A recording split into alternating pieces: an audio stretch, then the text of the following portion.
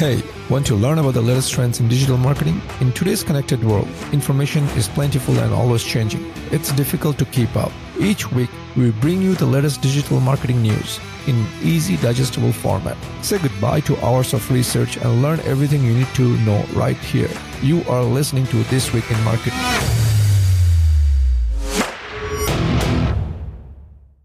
Hey everyone, welcome back to This Week in Marketing show, also known as the Dream Show. I'm your host Sajid Islam, and today I'll be going over the notable news and updates in the digital marketing space from the week of April 12, 2021. So today, first off, we have news from TikTok.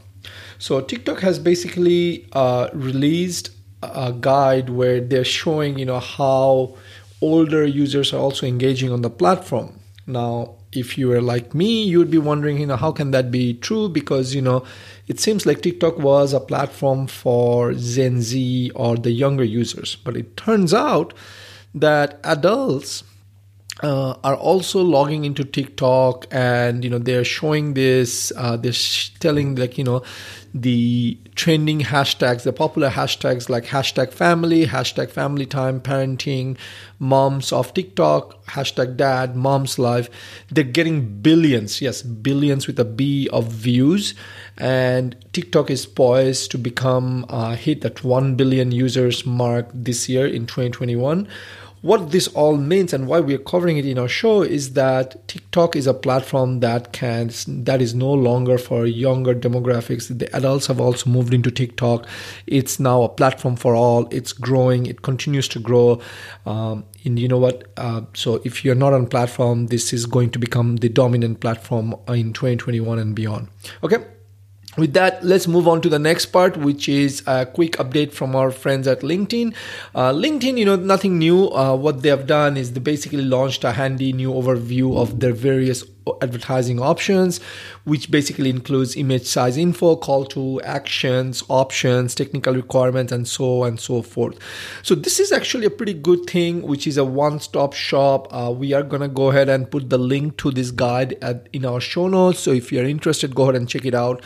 One thing that is something worth mentioning over here is that, LinkedIn as a platform is growing, right? Their parent company, Microsoft, announced back in February the growth that they have seen. They've seen over 30% growth in the last 3 months of 2020, which is October, November, December. And that's and the ad revenue has gone up by 23% in that quarter, right? Because they mentioned this in February, so it could also be November, December, January. But either way, the one thing to keep in mind is LinkedIn is growing. It's slowly becoming the giant. And obviously, LinkedIn has a different set of users and guides than everyone else. But the point for you to know is that this guide is a very handy thing to do in terms of if you are thinking of advertising on LinkedIn, you could just go in there and see what the options are rather than going and paying someone for a course and things like that. Okay. With that, let's hop into Facebook. Again, this Facebook is basically launching a new option in their business suite. It's their the newest business management platform. Yeah, if you're like me and you're getting confused with all those things that Facebook is doing, moving things around and changing names, I hear you. I am on the same boat. But anyways, coming back, the new option is now we have the ability to compose and schedule Facebook and Instagram stories within the planning element. If you ask me, this is actually very helpful. Up until now, we could actually create posts and schedule posts, but the ability to do stories is actually a great thing. Now, the only thing I would ask from Facebook is hey, can we do Reels as well? Because trust me, that's the only reason why, I'm kind of, at least we in our business are forced to use a third-party tool to basically schedule stories and Reels. So now stories has been taken care of. We can do Reels, and if Reels are also taken care of, then you know what? I'm trying to figure out why someone would probably use a third-party tool, but again, Facebook does give preference to people who uses the native app, right? With that, there's nothing more to cover on this thing. Let's move on to our friends at Google, because we have quite a few updates on Google. So first of all, Google has rolled out this new thing called this new thing called the Insights page in Google Ads. What they're saying is that this is going to help advertisers, and this, by the way, this new Insights is available globally, right? And what they're saying is this new insight is going to help you see trends that you would not otherwise see, because Google sees it across the board. And one of the examples they highlighted was using the pet company called Petco.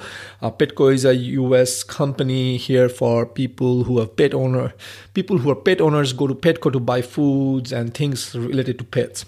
So what they're saying is that because of the insights Petco was able to see at the onset of the pandemic, Petco saw their customers were stocking up for their pets, right? And by using insights, the pet company retail, sorry, I'm mixing it up. The Petco saw a surge in searches for curbside pickup and accelerated their curbside pickup plans in a matter of weeks. So as a result, Petco drove 100% increase in the e-commerce business year over year. So what they're saying is Petco didn't realize what's happening, but they saw this in insights that, hey, people are searching for, according to Google signals, they're saying there's a lot of demand for curbside pickup, and Petco got that from Google Ads, and they were able to get it moving. Now, we have Google Ads running. We checked out, even for my clients, I checked out some of the insights. We don't have anything in the dashboards yet. It's blank. So again, I think it depends from industry to industry, account to account. That's one thing to know. The other thing is, one of the fine prints in Google is this thing which is insights will work it will work well if you use broad match and smart bidding options. So basically, in other words, you got to give Google some of these money and do broad match, which is very loosey-goosey. And if you follow me or any of my educational materials, I'm not a big fan of broad match unless you're starting from the blank slate. So having said that, if Insights is available for your account, this is a good thing. But if it's not, it is what it is. But keep an eye out. It's there. If you happen to be in Google Ads dashboard, click on it and see how this works. Okay. With that, let's move on to the next one, which is from Google Ads, which what they're saying is dynamic exclusion lists are available in Google Ads. And what this basically means is that advertisers now, as an advertiser, we now have more control on where our ads are running. Like one of the concerns a lot of the advertisers especially the big brands have, where does my ad show up, and is this going to create a negative image for me, right? And up until now, a lot of these big companies were saying, hey, just managing this itself is a full-time job, just keeping up on this and updating and things like that. So Google is rolling out this update where we can upload sites that we don't want to get targeted on, or we don't want sites that where we don't want our ads to be shown on as a big list, and then share it across accounts and things like that, which I think at a high level it's a very good thing. The other thing is, and I'm looking at my notes, is and it applies to both video campaigns as well as display campaigns. That's something you should know. And the other thing is we can exclude pages or specific topic as well. So not only we can exclude sites and inventory types and different content types that we don't want our ads to show up on, but we can also exclude pages about a specific topic. And one of the example Google uses, and I'm going to basically use that example, and I thought it was a very good example, was, for example, a travel agency has an ad group that features ad about various types of tours, right? And they decide to target the topic travel, which has a lot of relevant subtopics such as adventure travel and regional parks and gardens. But they may want to exclude subtopics that are less relevant, such as offerings like air travel, right? So that's a good example that Google Ads use, which way, if you want to, for example, for our podcast, we may want to show it under marketing, but we may not want to show it under marketing. We may want to show it under marketing news or marketing updates, but we don't want to show it under, say, something like, growth marketing. because we don't have anything to do with growth marketing. So that's another great example of which I thought, dynamic exclusion list is very helpful for advertisers out there. Definitely, if you are managing Google Ads for your client, check this out, I think, especially in display and video. Okay, next up, we have something called Google Ads updating. They're basically announcing, again, this is something hidden in the Google Ads API. What we realized and we found out is like they are planning to sunset their target CPA and target return on ad spend, smart bidding strategies, and starting this month, and they're going to roll out that functionality into other bid strategies, aka maximize conversions. If you ask me for my opinion, I kind of like that the way it is, because oftentimes I would be like, I want to maximize conversions, at the same time I want to do target cost per acquisition, target CPA, or I want to maximize conversion as well as I want to do target return on ad spend, which is target ROAS, right? And what Google Ads is doing, it's moving it under maximize conversions, and when you do that, you have the option to either set target CPA or target ROAS. So that's a great move from Google Ads, if you ask me, even though if you follow me a whole lot, you will know I'm not a big fan of automation, but this is one place where I think it makes sense. So way to go, Google Ads. Now, let's jump on to the next update from Google Ads again. And hopefully this is the last one, which is from Google Ads, is that there are over 17 auto-applied recommendations are available on Google Ads. So what does that mean? It means there is a setting on Google Ads where they're saying, if you turn, this is an opt-in feature, unlike a couple of weeks ago, we covered Microsoft auto recommendations where they're going to automatically by default turn it on unless you go and turn it off. In Google, it's going to be you have to opt in or else it's not going to be turned on, right? And it's going to help. It's going to basically use their machine language and take over and do a lot of things for you. Now, keep in mind, I have tried this out on our account on the Twim Show / Market and Grow ad campaigns about 2.5 months back when I was working with Google. It was still in beta and I didn't like it. In fact, I saw a couple of people in the forums last week. They were complaining about how they turned it on and basically the campaigns have really tanked. Now, there could be a couple of reasons. Number one is, this thing is too early. You're basically automatic recommendations basically means you are giving Google a free rein. Hey, go change things as you like. And, a machine language is a machine language. It's an algorithm. It's a piece of code. And, it has, and there are billions of ads running every day. It hasn't taken everything into account.